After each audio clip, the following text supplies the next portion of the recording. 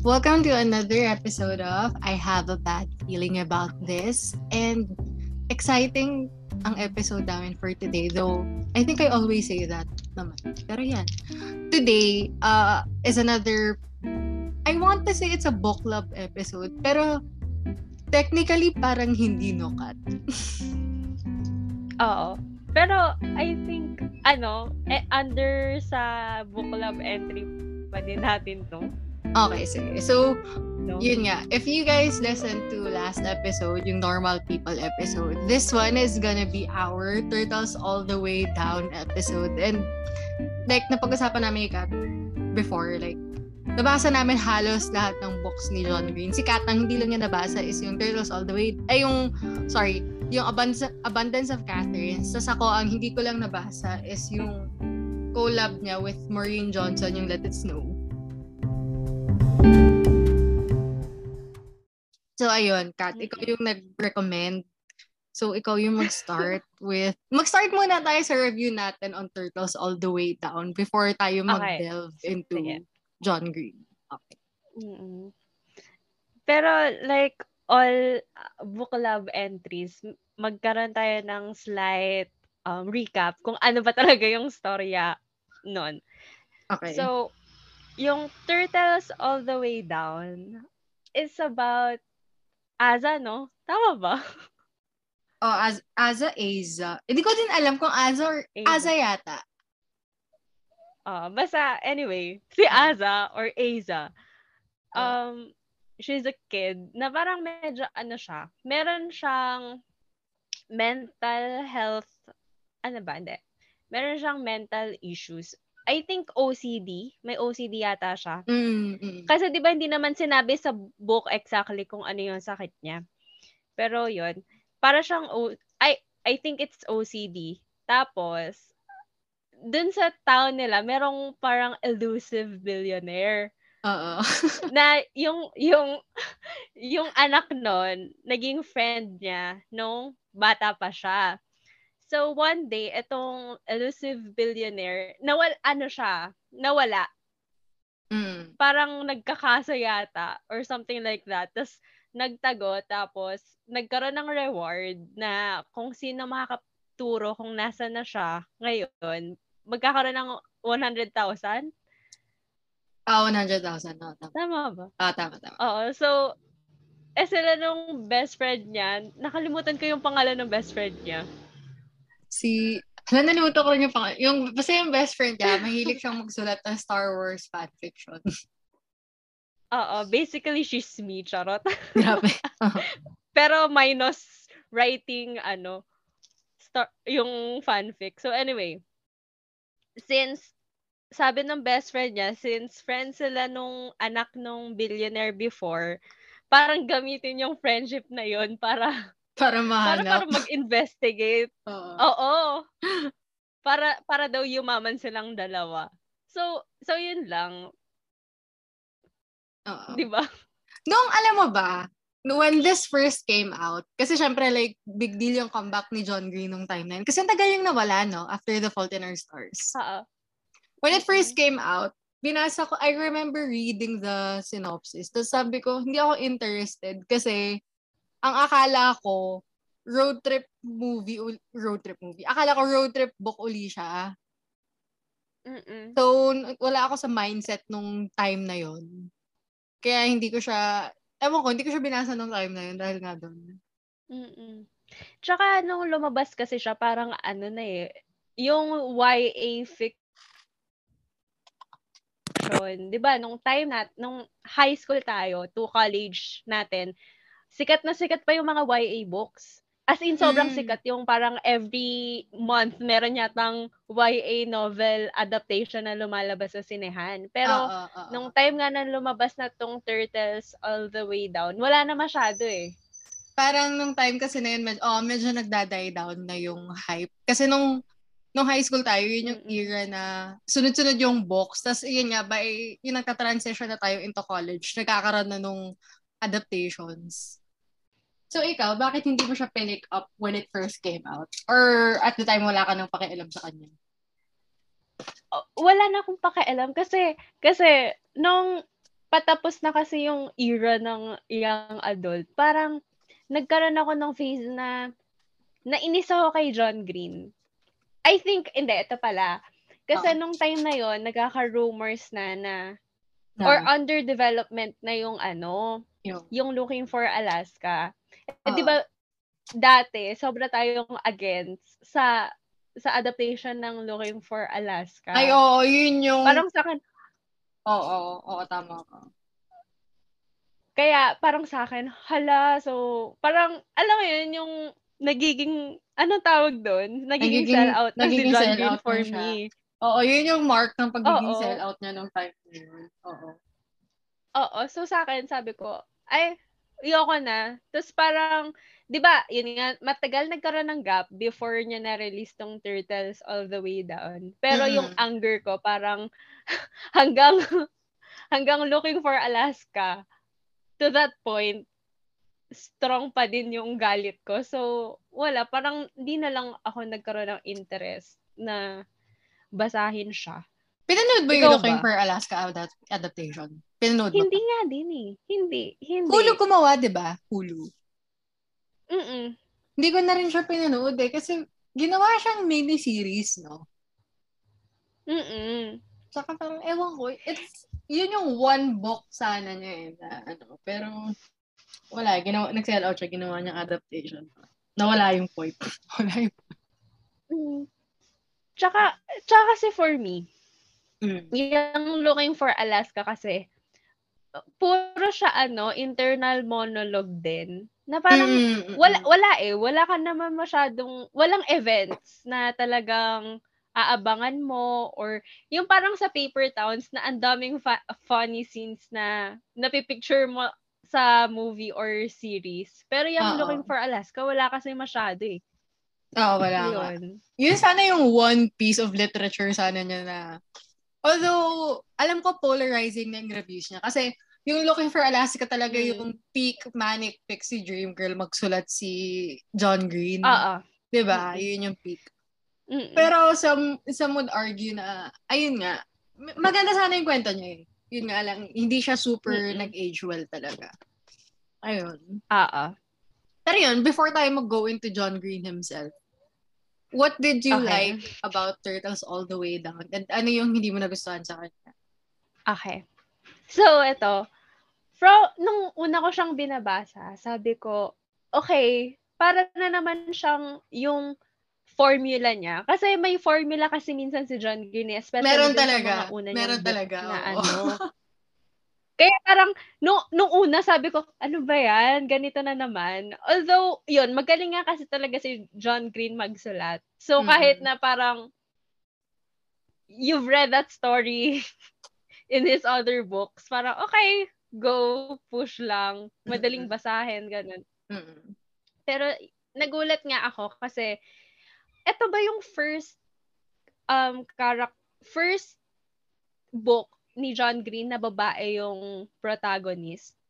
Hindi. Yung sa The Fault in Our Stars. Si Hazel Grace din yung nagkwento. Nga pala, no? Diba? Si Hazel Grace yung nagkwento. Pero usually, yung lalaki yung nagkwento.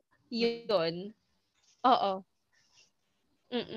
So, ayun. Siguro nakalimutan ko na yung kasi forgettable yung The Fault in Our Stars. I'm not sorry about saying that. Hindi siya super ganda. So, ayun na nga. Ano pa ba? Tapos, nung una, okay ako sa kanya. Kasi nga, parang na-break yung formula niya. Or yung, kasi parang, sabi ko, hindi pala siya ganon. Katulad nung, for example, Paper Towns. Tapos, yun nga, yung character kasi, di ba, meron siyang sakit na, alam mo, hindi ko kasi alam kung ma-appreciate ko siya kung nabasa ko siya nung bata pa ako. O, alam mo yun, kasi nga, wait, ang hirap i-explain, pero alam mo, that's a good, oo nga, sige, go on. Magandang nga napaisip din ako sa sinabi mo, kung nabasa pa natin to when we were in high school, nagandahan ba ako sa kanya? Napaisip ako dun Tapos ito, alam ko kung ano yung una kong naisip din nung binasa ko siya. Siguro hanggang half ng book. Para siyang parang kung nagsulat si Wes Anderson ng detective story. Parang ito. Parang ito ganun siya. Yung kakalabasan niya. Oo. Kasi, di ba, 2 kids na puro sila katangahan. Tapos may hinahanap sila. May quest sila. Very storybook-ish yung quest nila. Oo. Ayun. Pero yun nga. So, siguro good thing, isa sa mga good, sa akin, isa sa reviews ko na maganda, yun nga, parang na-redeem ni John Green yung pagiging sellout na para sa akin. Talaga. Pero alam mo, para sa akin din. Like, sige, ikaw muna. Ano pa? Okay. Kasi, pero eto may catch. Na-redeem niya yung pagiging sellout niya. Pero pag ginawa niyang movie to, ayoko na ulit sa kanya. Ay, pero alam mo, sa lahat na, pwede niyang gawin na movie na libro. Di ba lagi ko sinasabi sa'yo, Looking for Alaska lang. Tsaka alam mo siguro, yung Paper Towns lang. Paper Towns lang yung pwedeng gawin. Siguro ito, feeling ko gagawin niya ng paraan one of these days. Ewan ko lang, feeling ko lang. Na magka-movie? Ewan ko, kasi may vibe na siya na ganun. Kasi parang halos lahat na yata ng book na may movie na eh. Ilan na lang yung wala. Sa bagay. Isa na lang yata Will yung Grayson, wala. naiinis ako kasi... Gagawin yata yan, di ba? Ay, gagawin ba? Well, sure. maganda naman siya. Ayun yung parang ayoko gawing movie yan. Hindi ko alam kung bakit. Bakit? Kasi for me nga, medyo mas ako over siya it eh. Para siyang Looking for Alaska. Parang... Pero sa bagay, fun naman yung kwento niya. Bakit yung nabalita mo? Ba't ka nainis sa Will Grayson? Ano no? Ba't ka nainis sa Will Grayson? Hindi ako nainis. Pero maiinis ako kung... wait lang. Kasi, alam mo, ang only reason kung bakit gusto ko siyang maging movie, dahil kay Tiny Cooper. Akala ko dahil dun sa straight Will Grayson eh, kasi parang gwapo yung straight Will Grayson eh. Oo, in my head, gwapo siya. Second resurgence kasi yung Will Grayson eh. Kaya feeling ko one of these days, gagawin siya ng movie. Feeling ko lang. So, yun na nga. Going back. Ano pa ba? Eto, naging siya. Alam mo, etong good review ko, parang bad review ko na din siya. Kasi ito, nasabi ko na to sa'yo last week yata or this week. Anyway, di ba nasabi ko sa'yo na yung thoughts ni Aza, parang sa akin very relatable siya. Pero, yun nga, at the same time, wait lang, eto may tanong muna ako. Ano? May trigger warning ba dun sa book? Sa beginning ng book? Alam mo, wala. Yan din yung main issue ko with it. Wala. I had no idea kasi, na may ganun. Kasi di ba para, nung una, very light-hearted pa na, okay, meron siyang ganitong thoughts, pero hindi ko ina-expect na ganun siya mag-escalate. Di ba parang it took a whole 360 na biglang, bigla na siyang ganun. Parang naano ko na, bakit wala man ng heads? I mean, siguro may heads up kasi may idea tayo ng thought process niya. Pero, yun nga, like you said, hindi ko inakala na magte-take siya ng dark turn na ganun. Na sobrang, yung, para siyang, di ba, roller coaster. Yung hindi mo napansin na, biglang bumaba na lang talaga. Oo, na parang, wait lang, before going any further. Debate na yan, sa mga message boards or Reddit, ganun. Like, ikaw, when you're reading something, do you prefer seeing the trigger warning? Do you prefer seeing the trigger warnings? Kasi there are some readers pala na ayaw nila. Kasi, parang spoiler daw siya. Na parang ang akin kasi, baka ako lang to. sige, parang not everyone may like the trigger warning. Pero I think, as a general rule of thumb, dapat ilagay siya. Kasi, it's better for, just in case lang may person na gusto na may trigger warning. Like, kung alam mo naman na may trigger warning, di mo babasahin yung trigger warning, di ba? Oo. Tsaka, wait, kasi ang sa akin din, hindi ko alam kung dapat ko pa tong sabihin o hindi.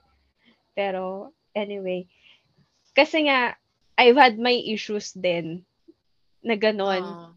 I mean, hindi ganun kalala as Aza. Pero nagkaroon nga ako ng issues na ganon. Na, for a time, parang, okay. So parang may nag-put into words yung mga stuff na naiisip ko dati. Pero, yun nga, kasi, hindi ko alam kung ako lang. Pero pagka kasi nagbabasa ako, alam mo yung parang, siguro for 2 weeks, parang may nagnanarrate din sa head ko. Parang it stays with you. Alam mo yun? Oo. Ganun ako. Tapos nun nga, after reading that, syempre, ganun nga ako after nagbabasa. So, yung thought process ni Aza, naaano ko, parang nasa utak ko siya, tapos parang ta-translate dun sa mga iniisip ko. Kaya for me, important sana yung trigger warning kasi ganun ako. And siguro, hindi lang naman din ako yung ganon. Tsaka yung nagulat ako with it. Kasi, di ba, nag-agree na tayo na pag-uusapan natin siya. Kasi I remember seeing yung synopsis niya a few times online when it first came out. Tapos parang sabi ko nga, ano to, like, parang road trip book na hinahanap nila yung millionaire. Parang yun lang kasi yung alam ko with it. Like, there's this millionaire na hinahanap. Yun lang yung alam ko about it. So, binasa ko yung synopsis niya on Goodreads. Parang wala akong ma-recall dun sa Goodreads na nakita ko na na-mention yun, yung mental health issues niya. Parang, alam mo yun, hindi siya masyado associated, kumbaga, dun sa book. Which is, kaya I really came in blind. Hindi ko talaga alam na, may ganun pala. I don't mind naman, pero sana naman if ganun ka graphic, yun nga, sana may heads up na, may ganung pag-uusapan. Alam mo yun? Kasi, ngayong inaalala ko yung synopsis niya, parang wala talagang mention. Diba? Walang mention na may ganung issues dun sa, At least yung A Little Life, alam mo talaga eh. Na it's not for the faint of heart eh. Oo. Diba? Like, ito talagang masingit siya na may ganun. Ano yun? Tas, ito, kaya siguro one of the reasons din kung bakit sabi ko kanina, hindi ko alam kung magugustuhan ko siya kung binasa ko siya dati. Kasi, before, wala akong idea. Well, I had, pero hindi ganong kalalim yung understanding ko sa mental health issues dito. So, parang, siguro kung nabasa ko siya nung bata ako, hindi ko alam kung makakayanan ko or kung magkakaroon siya ng magandang effect sa akin, especially nga, since I mentioned earlier na I used to have issues like that. Hindi ko alam kung ma-heighten nung by reading it. Pero, ewan ko kasi nga, ngayon nga na okay ako, nagkaroon pa rin siya ng effect sa akin. So, what more kung yung younger self ko pa yung nagbasa? Yan yung issue ko with it eh. Kasi, ang target audiences, kasi tayo, when we read John Green books, we were in our mid-teens. We were 15, 16. Na parang okay, technically, that's young adult. Pero kasi parang, to be fair sa kanya, parang I'm basing this sa pagkakaalala ko sa writing niya sa Looking for Alaska and all those other books. medyo mas maayos yung pag-handle niya dito sa difficult topic na to. Pero at the same time, I feel like it was ruined by how it was a little too graphic. Na parang it defeated yung point. Parang ganun. Masyado siya naglinger dun sa bits na yun, kumbaga. When he shouldn't have. Tsaka, ano pa ba? Kasi ito, I hate to compare. Pero, for me kasi mas maganda yung naging treatment ng It's Kind of a Funny Story. Kasi na-establish from the start na may issues siya na parang sinabi naman, no? Sinabi nung, sino nga yung character sa It's Kind of a Funny Story? Nalimutan ko na rin yung bida sa It's Kind of a... Pero alam mo, yung sa It's Kind of a Funny Story kasi. And, ang It's Kind of a Funny Story, ba standard siya ng good storytelling sa ganito? Kasi nung time na mahilig tayo magbasa na ganito, oo. I'm not sure today if ganun pa rin. Kasi medyo pang generation natin yung It's Kind of a Funny Story. I think, I'm not sure if it still holds up well. Di ba kasi it's based sa personal experience ni Vizzini? He wrote it nung nasa, din siya, ward. Parang ganun. Kaya maganda talaga yung treatment. Yung pagsulat niya doon. Si John Green, ewan ko. Kasi yun nga, di ba, ngayon nga hindi natin alam kung OCD ba talaga siya or anxiety or maybe may depression din. Hindi kasi nasabi kung ano yung exact condition niya. So, alam yung sobrang vague kung ano yung meron siya. Na for me, it's important na malaman ko kung ano siya. Para ma-distinguish. Sa bagay, oo. Feeling ko he was playing safe sa part na yun. He didn't want to be specific. Ganun. Yun nga kasi bakit pa important siya sa akin? Kasi alam mo yun, parang kasi sa mga naging issues ko before, personally, hindi ko alam kung ba't sinasabi ko to ngayon. Okay lang yun, Kat. This is your moment to talk about talk about your struggle. Oo. Yung sa akin kasi dati, especially nung high school ako, hindi ko alam kung ano yung normal from, alam mo yun, normal from dun sa issues ko na talaga. And since hindi nga, and ayun, parang nung college ako, I was working on yung boundary kung saan nagsa-start yung issues ko talaga. And dun nga sa Turtles All the Way Down, hindi mo kasi alam kung ano si Aza from her sickness eh. Ay, that's a good point. Parang, that's a good point. Oo. So, sa akin, sino ba si Aza talaga without her sickness? And alam kong sometimes parang ano siya. Alam mo yun, yung paano ko ba sasabihin? Kasi one of the help... sige, go. Kasi, it's putting a name to something eh. So, parang it helps you distinguish kung if it's her mental illness talking or siya talaga. I get that. That's a nice way to put it. Tama yun. Ayun. So, yun lang naman kasi hindi ko alam eh kung ano ba talaga. So, kaya nahirapan ako na na medyo, especially after reading it, kasi nung binabasa ko pa siya, okay. Pero nung, alam mo yun, nung I had time to think it over. Ayun, hindi ko na siya masyadong maintindihan. So anyway, ikaw. Ako, ano pa yung thoughts mo? Ako ang dami kong notes on this to the point na gusto ko nga sana i-annotate yung copy ko nung tapos papakita ko sa'yo afterwards. Kasi when we started reading, kasi ako nagulat ako natapos mo siya that fast. So kung natapos ni Kat that fast, that means maganda siya. So, na ko, parang, hindi kasi before you read it, nung before ka matapos, I'm gonna be honest, I had low expectations.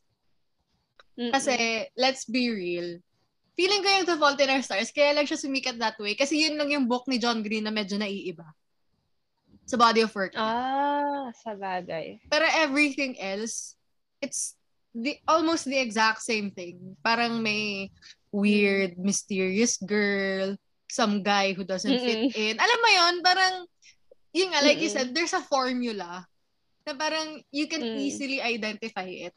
Tapos parang ang isa pang factor, and this is unfair, na kaya naging factor to why I had low expectations.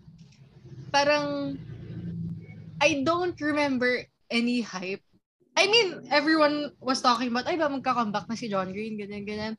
Pero when the book actually came out, I can't recall any, yung pinag-uusapan siya ng matagal na panahon. Hindi ko naaalala na nagkaroon ng ganun tong libro na to. Like yung hype lang na padating na. Pero nung nandyan na parang yung mga tao.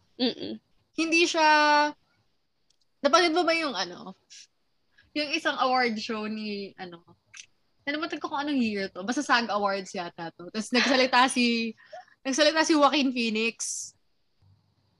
Kasi siya yung nanalo. Siya yung nanalo. So parang, in fairness sa kanya, like, I have lukewarm feelings about the Joker. Nanalo siya for the Joker. Parang, ang ginawa niyang thank you speech is, dinescribe niya yung mga naging competitors niya.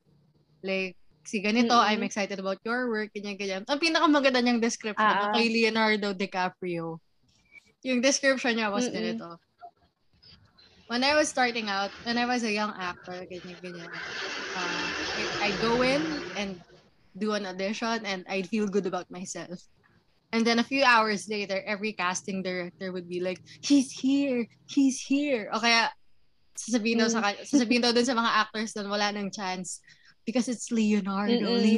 Parang, it's the name everyone whispers and everyone is scared. Tapos parang sabi daw niya, who's this Leonardo person? Turns out, si Leonardo DiCaprio. Parang, si John Green was like that in the YA scene noong 2012, 2010. Okay, true. Diba? That was John Green. Pero parang, looking at it in retrospect, parang, he just gave us the same books over and over. So when I read it, long story short, when I started reading, I wanted so hard to dislike it. Umpisa, I wanted so hard to dislike it. Pero like, first 10 pages pa lang, sabi ko sa sarili ko, yung thing kasi kay John Green is he knows how to write teenagers. He has this distinct voice that just knows how to write teenagers that, yung very, good writer siya ng, yung term for it? Yung puro nag-iisip lang yung narrator. Magaling siya magsulat ng characters na gano'n. Oo. Na parang at some parts, ang main issues ko with it is, bukod dun sa no trigger warning na we've discussed extensively. Kasi parang, I really had no idea na gano'n. Yun yung isa sa main issue ko na, yun yung napag-usapan na. Yung second is, and ito, ang dami niyang character pa rin talaga na pretentious, no? Ang hilig-hilig niya sa pretentious characters. Ngayong pinag-uusapan natin, na-realize ko, teenagers can be pretentious naman talaga kasi teenagers like to pretend that they're mature and that they're adults. So, sige, I'll forgive him and for let's be honest, ganyan tayo dati. Sige. Well, hanggang ngayon. Hindi, mas malala noon, Kat. Ngayon kasi parang, I'm gonna let that one slide. Kasi bukod sa teenagers can be pretentious. Ganon din tayo noon. Ang daming part na, alam mo yung nagkakaroon ako ng gotcha moment, nag-gotcha. Na parang, ito na naman siya. Paulit-ulit lang. Yung parang, I was actively policing for a moment na, katulad lang ng formula niya. Na yun na para akong tanga habang nagbabasa ako. Ayoko pa aminin sa sarili ko na nagagandahan ako. Na, yun nga. In denial. In denial ako. Kasi parang, yun nga, I kept waiting for this gotcha moment. And, yun nga, parang ang nakita ko lang na gotcha moment is yung love niya for pretentious characters na, I'm repeating myself, pero yun nga, kung tutuusin, teenagers are pretentious. Pero ultimately, what made it good is that it's not like his other books. Mm-mm. And I think may authority naman ako, and ikaw, to say that. Kasi we've read the entirety of his work eh. Mm-mm. Doon ako na-surprise pleasantly. It's not like his other stuff. Which I was expecting. Kaya, Mm-mm. kaya nga second hand, nag-insist ako second hand lang bilhin natin na copy. Kasi baka hindi maganda. Baka recycled garbage lang siya. Gagastos pa tayo ng Ay, mahal, diba? Diba? Hindi. I'm just being honest. Diba? Well, oo. Especially, binili natin lahat ng books niya dati. Tayo nagpayaman sa kanya Kat, ano ba? Madali pa tayo mauto ni John Green. Mm-mm. Which leads me sa discussion natin kay John Green himself. Okay. Wait lang. Before that, may isisingit ako. Ano yun? Na, alam mo ngayong pinag-uusapan natin, I feel like yung characters niya, hindi siya masyadong well-developed. Dito sa libro na to or in general? Ngayon, sa libro lang na to. Kasi ito. Hindi nga. Sige, go. Kasi, for me, yung isa pa sa issues ko kay Aza, parang naging identity niya na yung sakit niya. Nung binabasa ko alam mo yun, parang she became this one thing na alam mo yun, naging for the most part, parang hindi ko na-visualize si Aza as a person. Na-visualize ko siya as her sickness. And sa akin, that's medyo medyo sad. Kasi nga, di ba, kaya din siguro ko kanina nag-i-insist na sana nagkaroon ng parang nadi-distinguish or na sana nasabi kung ano yung sakit ni Aza para at least nga nakikita natin kung okay, si Aza pa to. Si Aza siya as a person, tapos eto na yung sakit ni Aza. Pero since hindi nga nasabi, hindi ko alam kung sino si Aza. Yung naging tapos, yung naging ano ko dyan, yung ay, ang vague yung sinabi ko. Tawag dito? Di ba may part dun sa dulo na she was learning how to recognize na she's sick. Parang yun lang yung nagawa niyang plot device sa libro na to na para ma-distinguish, yun nga, half-baked siya. Yung part na yun. Kasi parang last 30 or so pages na lang yata yung bits na yun. Yung kinakausap na niya yung best friend niya, like, yung nakikipag-usap na siya, like, hindi na siya tahimik. Tapos yung kinwento niya dun sa guy, kung ano ba yung nararamdaman niya, parang rushed. Rushed. Sana yan yun yung part sana na mareresolve yung issue na yan. Pero medyo na madali. Tsaka, medyo may problem din ako dun sa ending. Kasi naguluhan ako. Saan part ka naguluhan dun? Ako naman nagandahan ako dun sa ending niya.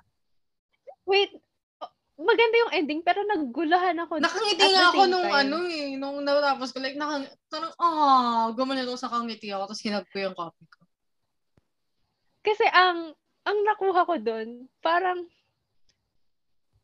yung parang medyo nagkaroon ng moment na breaking the fourth wall, gano'n. Oo, parang nag-fleabag siya sa part na yan. Oo, medyo nagulat ako. Ewan ko kung nagulat ako or hindi ko alam kung ano na-feel ko about doon. Saan part na naghirap yung guy? Or yung hindi, part na... Yung yun yung parang breaking the fourth wall. Parang, Maganda nga yung last line yung they only say that when they want to see you again. Yun yun, di ba? Yun yung last line. Kaya nagandahan ako. Parang, that's nice. It's a hopeful end. Nagandahan. Tapos, ayun, sige. Since na-bring up mo yung guy, alam mo, siguro sa out of all the characters, siya yung hindi pinaka-develop. Kasi, ito na yung isang medyo slight gotcha moment ko doon. Naging manic pixie dream boy siya. Yung guy na yun. Hindi, tsaka, True. Tapos, as in, wala akong nakuhang personality sa kanya. Kahit anong personality. Mayaman siya. Yun lang yung personality niya. Oo. Mayaman Anak siya ng alam mo, naiinis ako nung una dun sa lalaki. Bakit kasi, naiinis sa kanya? Nakakaawa nga siya. Kasi, naging tatay siya ng kapatid niya. Kasi, oo, pero, ang nakukuha ko sa kanya, parang, yung usual privilege guy. Kasi, oo. Parang, I have this, alam mo yun, parang, sa kanya, wala lang yung Alam mo, medyo stupid question to. Pero yung animal ba na pinag-uusapan dun sa book, totoong animal ba yun? Hindi ko alam. Hindi ko kasi ginugal. I'm gonna be honest. So, in my head, pinipicture ko na mukha siyang chameleon. Wait lang. Ano ang animal yun? Tuatara. Teka nga. Hindi ko alam kung totoo.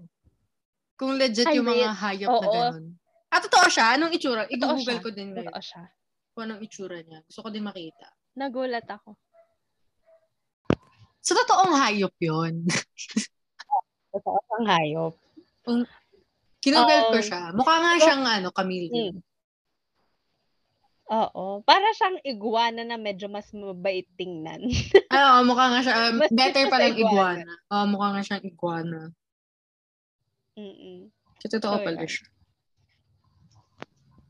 So, yun. Ikaw, ano pa yung masasabi mo dyan? Or magpunta na tayo sa John Green part? Sa person? Char. Ano pala? Ito pala yung last thoughts ko. Itong talaga siya na ang daming knowledge ni John Green. Parang feeling ko siya yung kind of person na pag nakausap mo siya yung taong ang dami niyang alam, literal. Ang dami niyang useless knowledge na siguro ginagawa niya na paraan magamit. Parang gano'n. Pero napaisip ako dyan sa book din. Kung bakit? Ito kayang mga stuff na nilalagay ni John Green, nire-research niya, or yun nga? Useless lang siya, stuff lang siya na alam niya? Oo. Feeling ko the same of, parang the same siya. Parang meron siyang working knowledge about something. Kasi re-research na lang siguro niya. Baka ganun. Kasi katulad din sa Tuatara, like, ang extensive ng mga discussion dun sa libro, Sabagay, naalala mo nung, sige, ito na yung segue dun sa John Green himself. Like, diba, dati nanonood ba tayo ng mga vlog niya ng kapatid niya? Tapos, diba, kaya tayo magpa-podcast dapat dati pa kasi gusto natin gayahin yung ginawa nila. Like, gumagawa sila ng vlog every week kasi pag hindi sila nagkikita. So, yun yung naging purpose. Kaya nila ginawa yung Vlog Brothers channel. Siguro kung ginawa natin ng podcast na noon pa like, kasing successful na natin sila. Tsaka, eto oddly enough, after natin siyang slight i-bash and i-criticize, sasabi, i-reveal natin na siya pala yung dahilan kung bakit tayo nagaganito. Hindi siya yung dahilan. Like, nagandahan lang tayo dun sa idea na, dapat gawin natin yan. Kasi di ba magkalayo yung university natin ng college. Yun lang naman yung, doon. Pero, nagsusulat na din yun si Hank Green. Alam mo, eto ayokong mamili. Parang, parang divorce. Parang kid ng isang divorced, couple. Pero I choose Hank. Si Hank nga yun, di ba? Hank ba, Frank? Hank. Mas funny kasi si Hank. Tsaka pareho sila. Marami silang useless knowledge. Siguro na minimake use nila ngayon. Mas gusto ko yung mga take ni Hank kaysa kay John. Tsaka ito kasi, nasabi ko na to sa'yo before. Isa sa producer ng Lizzie Diaries, si Hank, ang alam ko. Yung Lizzie Diaries, para siyang modern. Ito may modern Pride and Prejudice. Modern adaptation. Oo, na nasa YouTube. Parang in vlog form siya. Ikaw kasi alam niyo ba guys, sikat yung Jane Austen connoisseur. Kung hindi niyo lang alam, baka merong senior high dito na naghahanap ng point person na tulungan sila sa works ni Jane Austen. Sikat yun. Ewan ko ba? Ewan ko dito sa sarili ko. So anyway, yun. Going back ulit kay John Green. Oh. Ano yung book na, ano yung pinaka-favorite mong book niya? Favorite hindi yung kung i-rank natin kung alin yung best. Kasi, you know me, when I say something is my favorite, it doesn't necessarily mean na that's the best. Kasi for me, ang favorite ko, always and forever, ay Paper Towns. Sunod siguro I want to say Will Grayson. After that, Looking for Alaska. Pero if you ask me in high school, ang order ay Paper Towns, Looking for Alaska, Will Grayson. Everything else can burn. Noong time na yun. Oh my God. Oo. Bakit ikaw ba? Alam ko first mo ay Will Grayson. Hindi ko alam kung anong second mo. Oo. Alam mo, siguro several weeks ago, I would have said, etong Turtles All the Way Down. Hindi, wag mo na natin isali yung Turtles All the Way Down. Yung personal rankings lang natin to through the years. Sige. Okay, so for me, Will Grayson, talaga, forever. Oo. Siguro, pangalawa, dati Looking for Alaska. Pero ngayon, medyo tayo na sila ng Paper Towns. Yun. Tapos, di ko na maalala kung yun na ba yun. Kasi, ayoko kasing i-rank anywhere ang The Fault in Our Stars. Yung The Fault in Our Stars, nagandahan yung The Fault in Our Stars kasi, I never understood bakit siya yung naging, nakikita ko lang na siguro siya yung naging pinaka-popular book niya kasi hindi niya katulad yung iba. Pero I don't get why people say na yun yung best one. Ayun. Ikaw. Yung comment ko nga kasi dyan talaga sa Looking for Alaska. Tama nga ba? Looking for Alaska yung always. Ay, mali! The Fault in Our Stars nga si Always, oh my Always. God. I'm so sorry. Bakit? Sorry. Ano ba pinag-uusapan natin? Nawala ako. The Fault in Our Stars. Yung thing ko kasi sa The Fault in Our Stars, para siyang binibait tayo na, si Hazel mamamatay. So, watch out for that. Ganon. Tapos biglang, hala, si Augustus pala yung mamamatay. And, excuse me, kung hindi mo pa nababasa yung book, tapos magre-reklamo ka ngayon na, oh my God, di siya nagsabi na spoiler alert. Oh my God. Yun nga yung... Ano yun? Ang pangit ng tawa ko, parang That's whale. on you. Pero kasi, di ba feeling ko yun yung shock value niya? Yun yung hinahabol talaga niya na shock value doon. Parang implied na si Hazel yung mamamatay. Pero, surprise, bitch! She survives. Pero yun nga, nainis ako doon. Hindi ka nainis doon? Parang yun nga yung point nung, ang hindi ko nagustuhan doon. Ano ba hindi ko nagustuhan doon? Kasi hindi lang talaga siya nag-resonate sa akin. Feeling ko nangunguna yung sobrang pretentious kasi ni Augustus Waters. I mean, like, nung binabasa ko pretentious na ako Pretentious na ako as is. Tapos I found him pretentious pa. So, ganun siya kalala. Kaya hindi ko siya nagustuhan. Ako naman, I found him annoying. Especially nung kasi siya, di ba yung actor doon, sino nga yun? Si Ansel Elgort. Na, I don't even wanna Hoy, can I just preface this by saying that I never liked Ansel Elgort. I just wanna put it out there. Tanong mo ba kay Kat? Di ba, Kat? Nga. Hoy, napaka-fake ass. Ano mo talaga? Napaka-liar-liar pants on fire mo talaga. Nung high school tayo, gusto mo siya. Hoy, nung high school tayo, gusto mo siya. Gusto ko ba siya?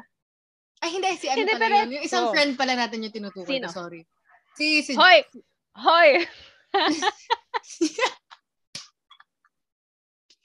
Sorry. Oh my God. Guys, ganito ang inakusahan ako sa isang bagay sa kasalanang hindi ko naman ginawa. Oh my God, I'm so sorry. Mabigat na paratang pala yung sinabi ko. Oo. Ibang friend namin, hindi ko siya papangalanan. Ibang friend na. Oh. Pero yun nga, na pinapanood ko yung The Fault in Our Stars. Oo. Alam mo na ko lalo kay kay Augustus. Kasi ang annoying niya. Ako lang ba? Si Ansel Elgort kasi, wala siyang facial expressions pag nag-a-act siya. Like, dead yung eyes niya. Tsaka mukha siyang smug. Alam mo yun? Hindi nga siya mukhang smug eh. Yung, paano ko ba i-explain?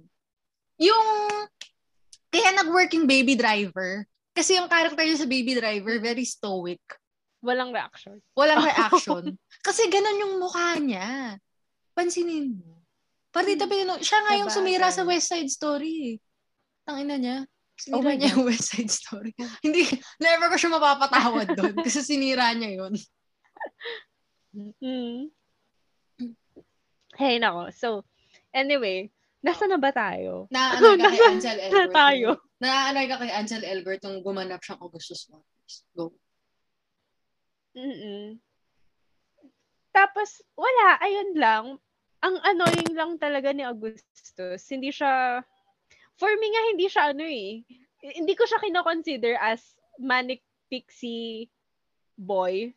Bakit? Kasi, wala. Kasi hindi siya interesting. Hindi siya interesting. Wala siya masyadong personality na, alam mo yun? Kasi di ba typical sa manic pixie dream girl yung may kakaiba sa personality niya. Parang medyo quirky siya.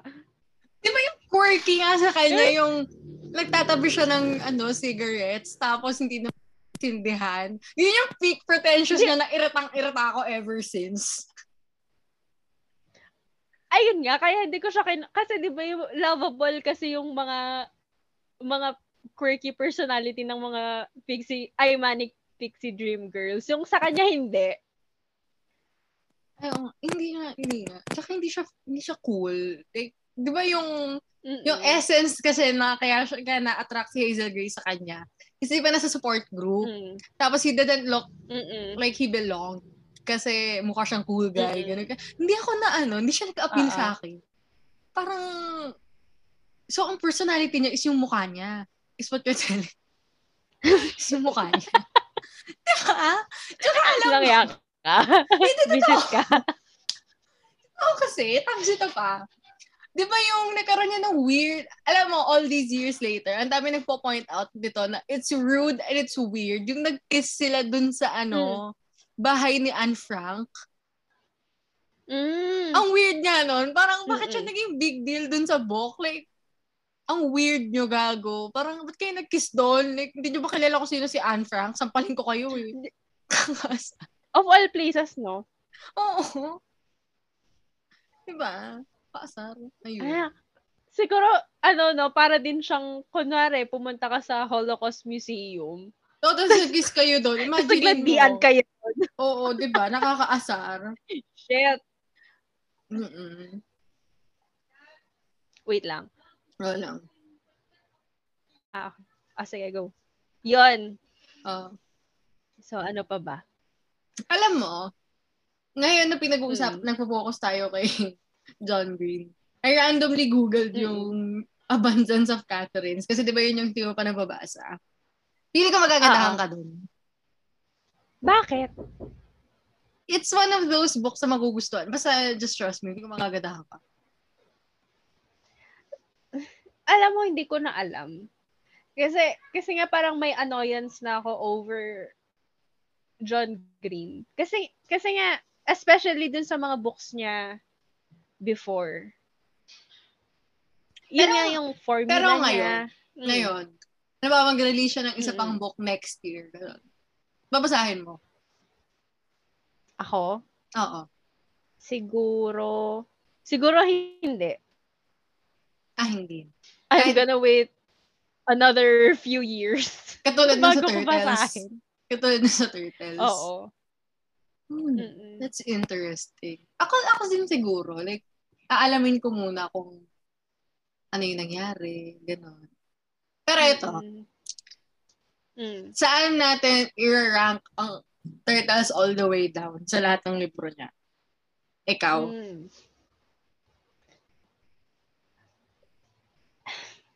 Alam mo, ang hirap. Kasi ito yung nabasa natin ng na tayo, adults na tayo. Tas, ewan ko kung dahil, kasi nung binasa natin yung ibang mga books niya, bata pa tayo. So, limited pa yung understanding natin sa mga bagay-bagay. Oo. Alam mo yun? Oo. So, hindi ko alam. Hindi ko alam. Pero siguro, mga nasa pangatlo. Ano yung unang dalawa? Pangatlo siya. Ano yung unang dalawa? Sa akin talaga, Will Grayson. Will Grayson. Wala, kahit pagbalik-balik ta rin mo man ang mundo. Yung parang yung pinakamaganda for you. Oo. Ay, hindi. Sige, ganito. Saka, ito, kasi diba, he wrote Will Grayson with David Levitan. Oo. Pag ang pinag-uusapan natin exclusively is yung siya lang yung nagsulat. Oh my God. Kasi naniniwala kasi ako na kaya maganda yung Will Grayson na yan kasi si David Levitan yung kasama niya magsulat. I can't explain it. Feeling ko nga din eh. Diba? Si David, kaya I don't consider it a John Green book. For me, it's a David Levitan book eh. Pangalawa, ano yung una? Pero ikaw ba? Hindi, ano yung una? Pangalawa, siguro yung una ko, Looking for Alaska. Looking for Alaska pa din. Alam bang Looking for Alaska yung ilang beses ko binasa yan? I think I've read it like 3 times. Parang ganun. I read it twice in high school, once in college ata. Ako, pero nung like speaking exclusively ng hindi favorite ko. Like ito na yung actual, if you ask me objectively, ano yung best niya. I think it's this one. Talaga, third. Pangalawa yung Looking for Alaska. Kasi yung Looking for Alaska, madaming elements about it na hindi nag-age well. Pero yun yung, isa yun sa peak YA novels when we were young. Siguro the reason, wow, i-defend ko agad sarili ko. Hindi. You can explain yourself.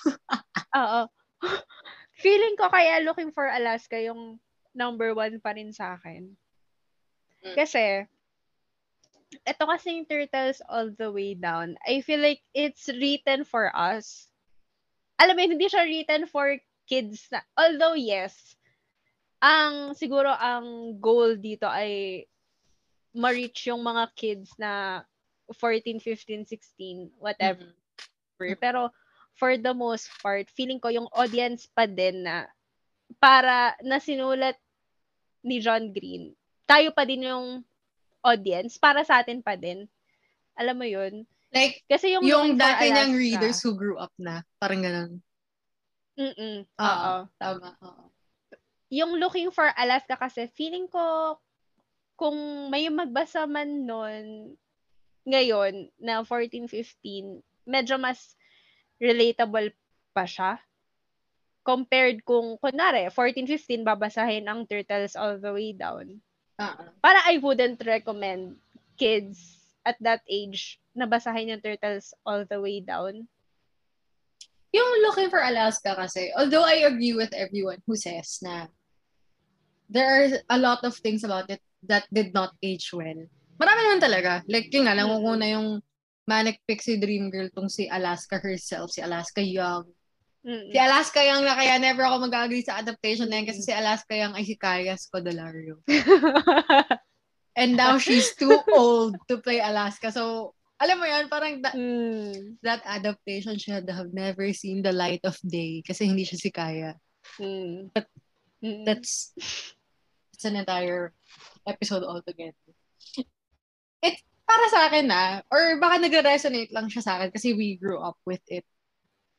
Ano siya, parang it was the YA book nung high school tayo.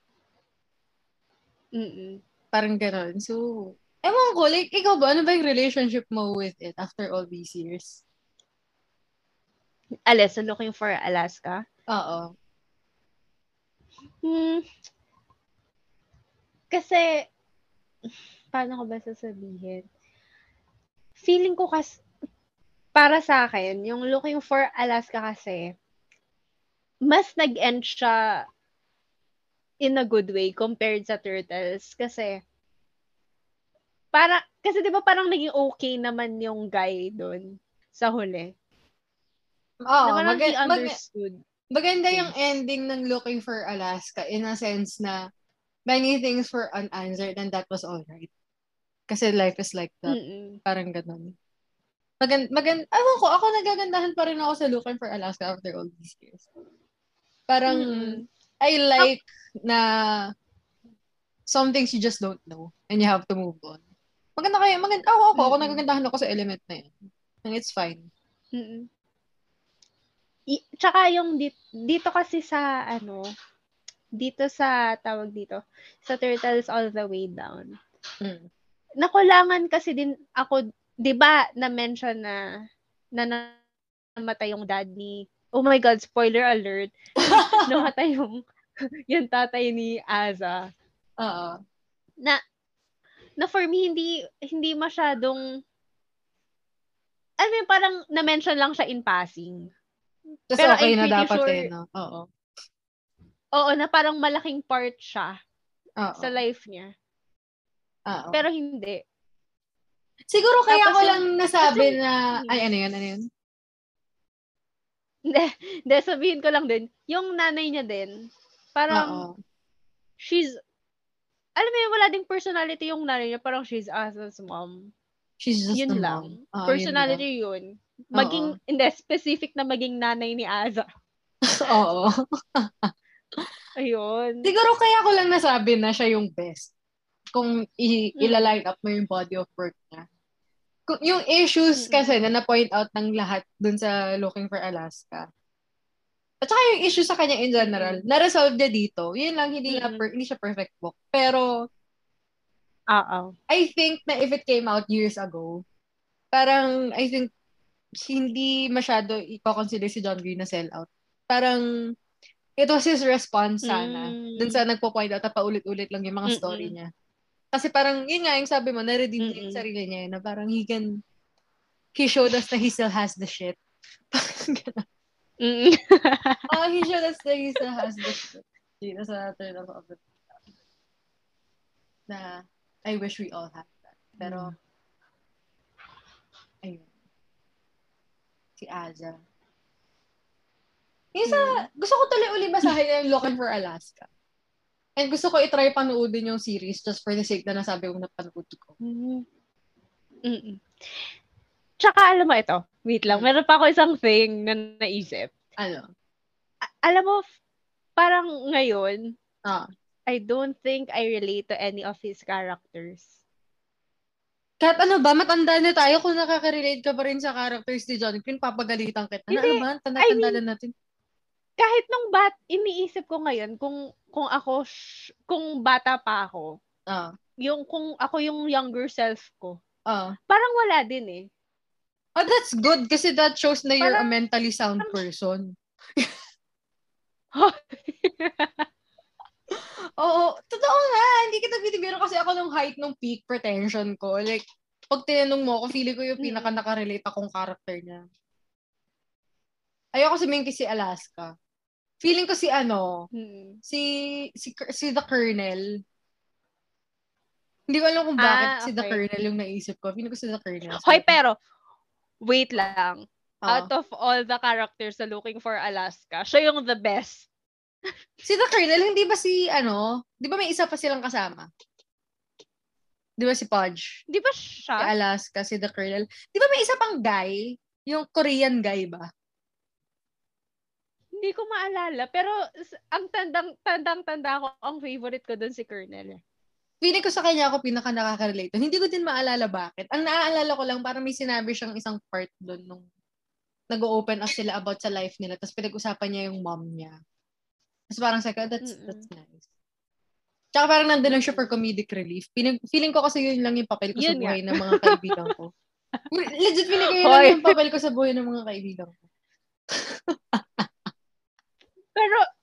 kaya ko siya favorite kasi nga, alam mo yung guy doon, di ba guy yung nagna-narrate nung sa Looking for Alaska? Oo, si Pudge. Sobra siyang nakakairita siya.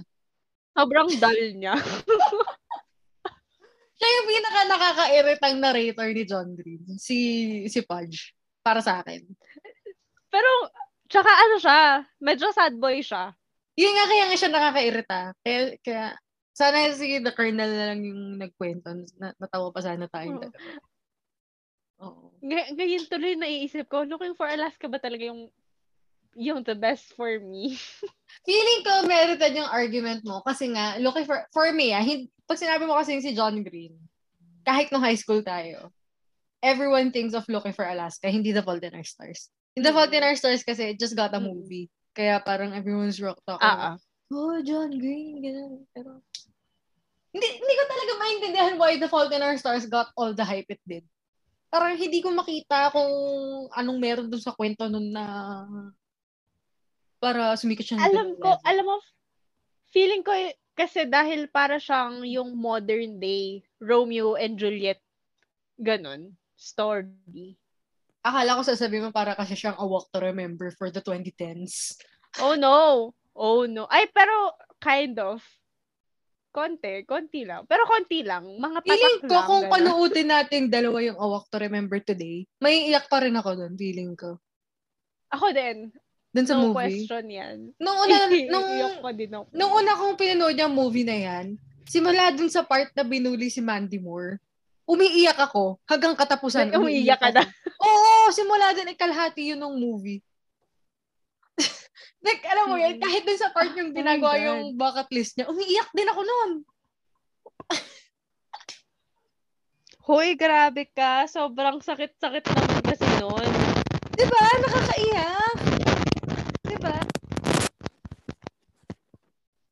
Pero ito, one thing's for sure, kung pinanood ko ngayon ng The Fault in Our Stars, galit lang ang mararamdaman ko. Hindi talaga siya maganda. Like, hindi ko, yung shock factor lang talaga na, ay, si Augustus Waters pala yung mamamatay, hindi siya. Yun lang yung nakakaiyak dun. Everything else hindi man nakakaiyak. Tsaka, ang sa akin lang, ang redeeming quality niya lang, yung friend nila. Again, yung comedic relief. Oo. That was played by Nat Wolff. Oo. Si Isaac, that guy. True. Siya yung nagdala ng movie na yun. Si Isaac. We love Isaac. We love Nat Wolff. So, ayun lang. Ano pa yung final thoughts mo on John Green, on Turtles All the Way Down? Alam mo siguro, since matanda na ako, at medyo mature na ako, hindi na ako ganun kagalit sa kanya. Parang, wow, nag-grow ka na. naiintindihan ko siya ng konti. Oo. Pero, at the same time, nainis ako sa kanya kasi walang trigger warning talaga. Ito ang proof na John Green is not perfect. So, try harder, John Green. Char. True. Ay, joke lang. Joke lang yun. Ayun. Wala man ako final thoughts. Wait lang. Ano yun?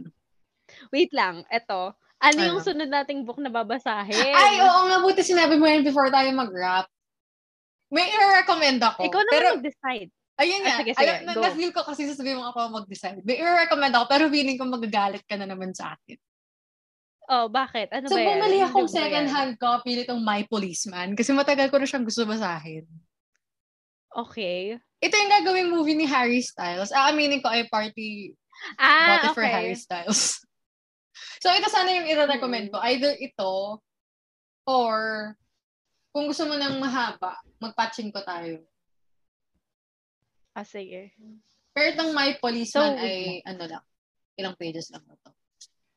Kasi alam ko ang appeal sa book club reads natin ay maiiksi sila. Perfect for the working class. For the working class. Wow. Hindi kasi syempre busy adulting nga naman. 289 pages lang siya. 89? 289. Oo, maiksi lang siya. 289, okay. Oo, 289. So, ito. So, yun guys. Kung gusto niyo mag-participate sa aming book club, My Policeman. Kung papalitan man namin, i-announce na like yung disaster last year, pinalitan namin. So, ayun, kung gusto nyo mag-participate, My Policeman. Feeling ko, hindi pa naman natin agad ito drop tong episode na to. So, yun. Yan lang. Kung gusto, maganda naman yung Turtles All the Way Down. Magbibigay pa ba tayo ng star rating or hindi na? Wait. Oo, yun nga. Magbigay tayo. Mauna ka. Sa akin siguro 3.8. Alam mo, every week talaga na every week yata bumababa yung rating ko. Hoy, bakit siya bumababa? Kasi di ba yung sa normal people, 1.5? Oo. Hindi, kasi nung una siguro, kung nag-usap tayo agad, siguro the weekend after finishing, siguro sasabihin ko sa'yo 4 or 4.5 ganon. Pero ngayong napag-isipan ko na ng malalim at matagal. Like, nakatulog ka na, ganon. Ganon. Oo. Pero ngayong iniisip ko ulit, parang 3.7 lang pala siya talaga. Bumababa nga siya. Ikaw ba? Ano? Tinignan ko yung review ko sa Goodreads kasi surprisingly, sinulatan ko siya ng review. Ang sinulat ko is I was initially going back and forth between giving this a 3.5 or 4.0 because of several issues I had involving the usual John Green tropes of pretentiousness. So sige, mag-agree ako sa'yo, 3.8. Kasi nagba-back and forth nga ako sa 0.5 tsaka 4. So 3.8 din siya sa akin. Okay.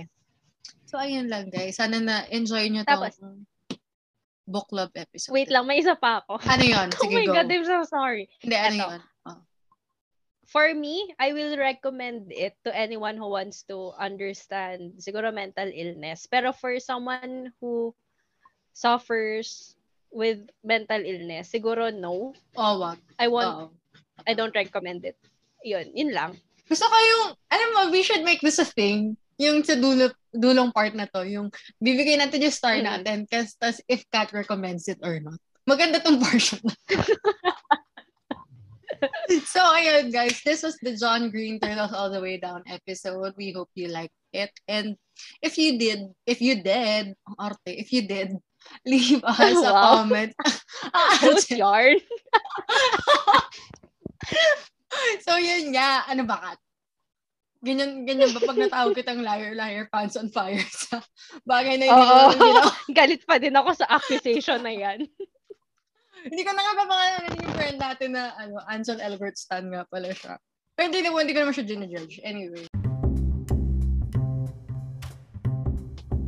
If you like this episode, leave us a comment sa aming Instagram or Facebook. Tapos comment kayo kung may gusto kayong basahin namin kung ayaw nyo yung My Policeman. Okay lang sa amin yun. Sabihin nyo, ayaw ko yung My Policeman.